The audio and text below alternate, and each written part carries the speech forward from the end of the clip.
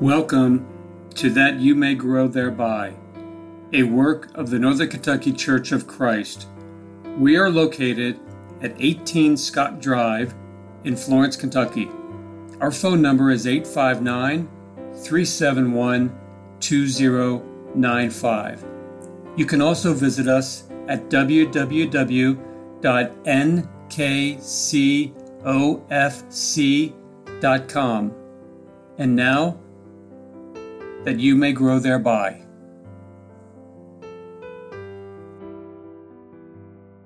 Thank you for listening to That You May Grow Thereby.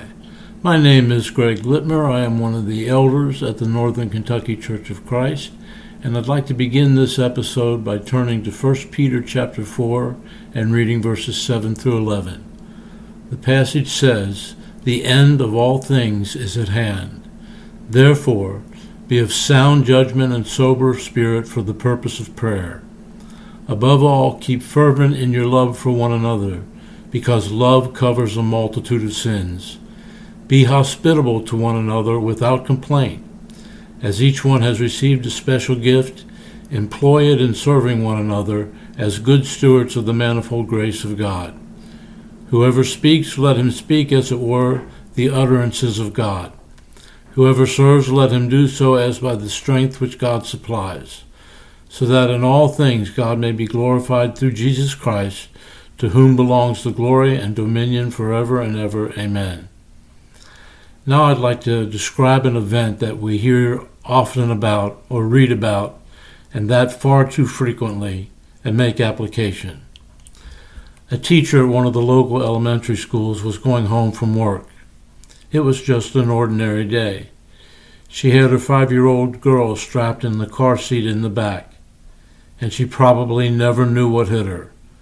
A car on a side street, traveling way too fast, ran a stop sign and hit her broadside. She was killed instantly, and the little girl was taken to the hospital in critical condition. The car that ran the stop sign was driven by an 18-year-old. There were 4 young people in the car. Police found an abundance of alcohol. Feelings flood most of us when we read such accounts. Sadness, indignation, confusion, helplessness, anger, and so many more. Someone ought to pay. We are sure of that. We want the justice system to see to it that those who caused the senseless death of this innocent woman who left a little girl motherless and a young man now a single-parent widower, they need to receive proper punishment. They deserve to be locked up for a long time. A few hours after the accident happened, another scene was played out somewhere else in town. This scene did not make the newspaper. A mother and father heard a knock on the door. It was the police. They learned that their son or daughter had run a stop sign. The consequences were tragic. Alcohol was involved. A young mother had died. Now this accident looks different depending on the perspective. Imagine how these 3 people considered the event. First, a husband waiting for his wife and little girl to come home. Secondly, parents who had given the car keys to an 18-year-old. And thirdly, us, curious strangers reading or hearing about it, shaking our heads in disbelief. The same incident looks different depending upon how one is involved. I believe the message of 1 Peter chapter 4, verses 7 through 11 is about perspective. He was writing to brothers and sisters in Christ, helping them to understand how they should view things, perhaps the color of the lenses through which they needed to view things. Peter's readers had endured a great deal of hardship. The letter contains clear indication of that. In chapter 1, verses 6 through 7, we read, "In this you greatly rejoiced, even though now for a little while, if necessary, you have been distressed by various trials, that the proof of your faith, being more precious than gold which is perishable, even though tested by fire, may be found to result in praise and glory and honor at the revelation of Jesus Christ." And look at chapter 3, verses 16 and 17. "And keep a good conscience, so that in the thing in which you are slandered, Those who revile your good behavior in Christ may be put to shame. For it is better, if God should so will it, that you suffer for doing what is right rather than for doing what is wrong. Peter's readers didn't run with their old crowd anymore, doing what everybody else was doing. And their friends apparently did not understand and didn't like it. Consider chapter 4, verses 3 through 4, realizing that some of us know exactly what Peter was writing about. The passage says, "For the time already past is sufficient for you to have carried out the desire of the Gentiles, having pursued a course of sensuality, lusts, drunkenness, carousals, drinking parties, and abominable idolatries. And in all this they are surprised that you do not run with them into the same excess of dissipation, and they malign you." In the verses with which we began, Peter urged his readers and us to put all pain and rejection in perspective. The cares and concerns of the world look different to Christians than they do to others. Those who love the world belong to it. Christians are just passing through. We know what the rest of mankind does not know, either by choice or otherwise. Our perspective is different because, as we saw in 1 Peter 4:7, the end of all things is at hand. That message is quick, almost to the point of abruptness. Peter did not write, "Sometime or another, we don't know when, the Lord will return. It isn't too urgent. Let's put it out of our minds and go about our business." There is a great difference, my friends, between the belief that the Lord will return soon and a casual acceptance that he will return. The apostle and his readers lived in anticipation. The return of the Lord was no casual matter with them to be shoved into the corner. From all of our Bible study, we should know that the idea that the return of the Lord was near was common among the writers. In James 5:8 we find, "You too be patient, strengthen your hearts, for the coming of the Lord is near." In Matthew chapter 25 and verse 13, Jesus said, "Be on the alert then, for you do not know the day nor the hour." When Christians believe that the return of the Lord can happen at any time, or is in the immediate future, it changes their lives. We will live differently, and that is what Peter was saying. There is a difference between believing that the Lord will return and believing that it can happen at any time. Since the end of all things is, for all intents and purposes, practically imminent, Peter wrote, "Therefore be of sound judgment and sober spirit for the purpose of prayers." Not everyone believes that the Lord will return. Some believe that this is all that there is. More specifically, a materialist believes that matter and motion is pretty much it. If they follow through consistently with what they believe, they're going to end up with essentially two possible ways of viewing their own existence. One is that they can be morbid and view life as some sort of cosmic joke with no meaning beyond the small things a person carves out for themselves in the infinitesimally small amount of time we have. Or two, they can be cynical, and their philosophy becomes eat and drink, for tomorrow we die. The success of life with this approach is measured by how much fun we can have. It's like the bumper sticker that states, "He who dies with the most toys wins." But for Peter, life is serious without being morbid. It is joyous without being frivolous. Since the Lord is coming to judge the world, he wrote, "Be of sound judgment." Be careful what we do and say. The choices we make and the things that we do matter. Life itself matters. Therefore, Christians should keep the line of communication with God open through consistent prayer. Paul wrote in 1 Thessalonians 5 and verse 17, "Pray without ceasing." Our perspective on the return of the Lord teaches us to pray. Life is serious. The end of all things is near. The Lord reigns in heaven and is returning. Therefore, pray.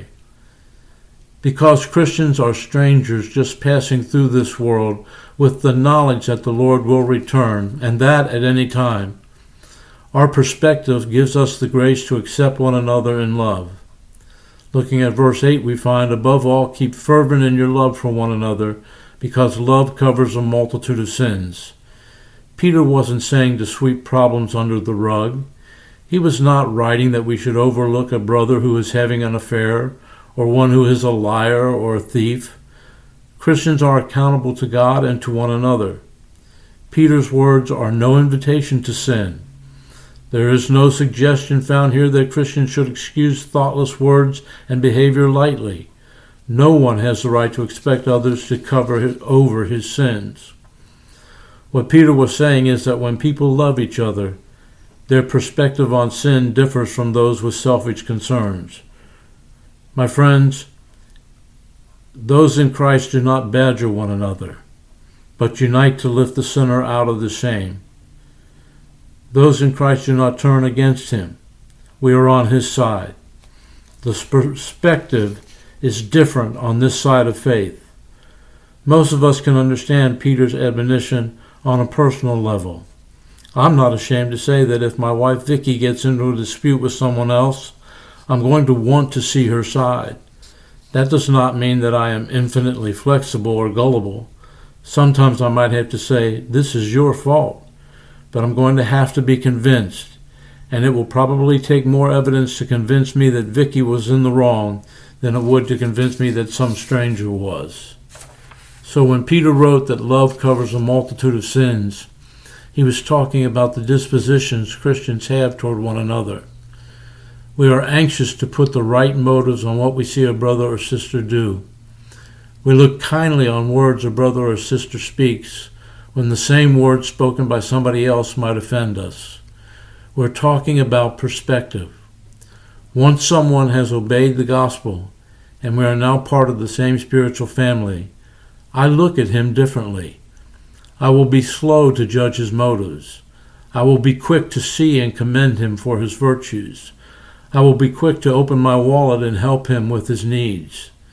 This part of our perspective is one reason why it is so important that we spend time together as brothers and sisters in Christ. We truly need to know each other personally. I think sometimes problems can develop because all of the members do not know each other quite as well as we should. Again, the perspective of a Christian is different. And it's different because we learn to respect each other for all the differences that we have. We are not all the same. Look again at 1 Peter chapter 4, verse 10 and the first part of verse 11. He wrote, "As each one has received a special gift, employ it in serving one another as good stewards of the manifold grace of God. Whoever speaks, let him speak as it were the utterances of God. Whoever serves, let him do so by the strength which God supplies." In effect, Peter was saying, whatever ability God has given you, do your best with it, and rejoice that your brothers and sisters have different personalities, different interests, and different abilities. All of us have different dispositions. Some are a bit quicker with the tongue than others. That can be a blessing or a curse. Some are quiet by temperament. Others are talkative. Some are given to making rash decisions. Others are steady and reliable. When Christians have the perspective that comes from knowing our Lord, we evaluate our fellow believers with a healthy dose of love. Knowing that a person is good, having seen the fruit of the Spirit in his or her life, we deal charitably with one another. That's not the same as condoning sin. It is loving in spite of flaws. We are Christians, and God wants us to be thankful for the differences we find in each other and rejoice in those whose talents and abilities are different from ours. I'm reminded of 1 Corinthians chapter 12, verses 12 and 13. Paul wrote, "For even as the body is one and has yet many members, and all the members of the body, though they are many, are one body, so also is Christ. For by one Spirit we were all baptized into one body, whether Jews or Greeks, whether slaves or free, and we were all made to drink of one Spirit." Here's what I'm going to call the bottom line from 1 Peter chapter 4, verses 7 through 11. We should always remember that God's glory is more important than our own. We can stand to have our feelings hurt. We'll get over it. We can give ourselves a little lecture from time to time when we need it.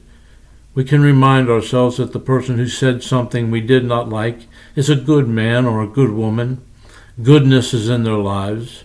We do not have to paint someone mean because we do not like something that they said. No, those who are Christians act so that all things in God may be glorified through Jesus Christ, to whom belongs the glory and dominion forever and ever. Amen. Remember, the end of all things is at hand. Therefore be of sound judgment and of sober spirit. Thanks for listening today.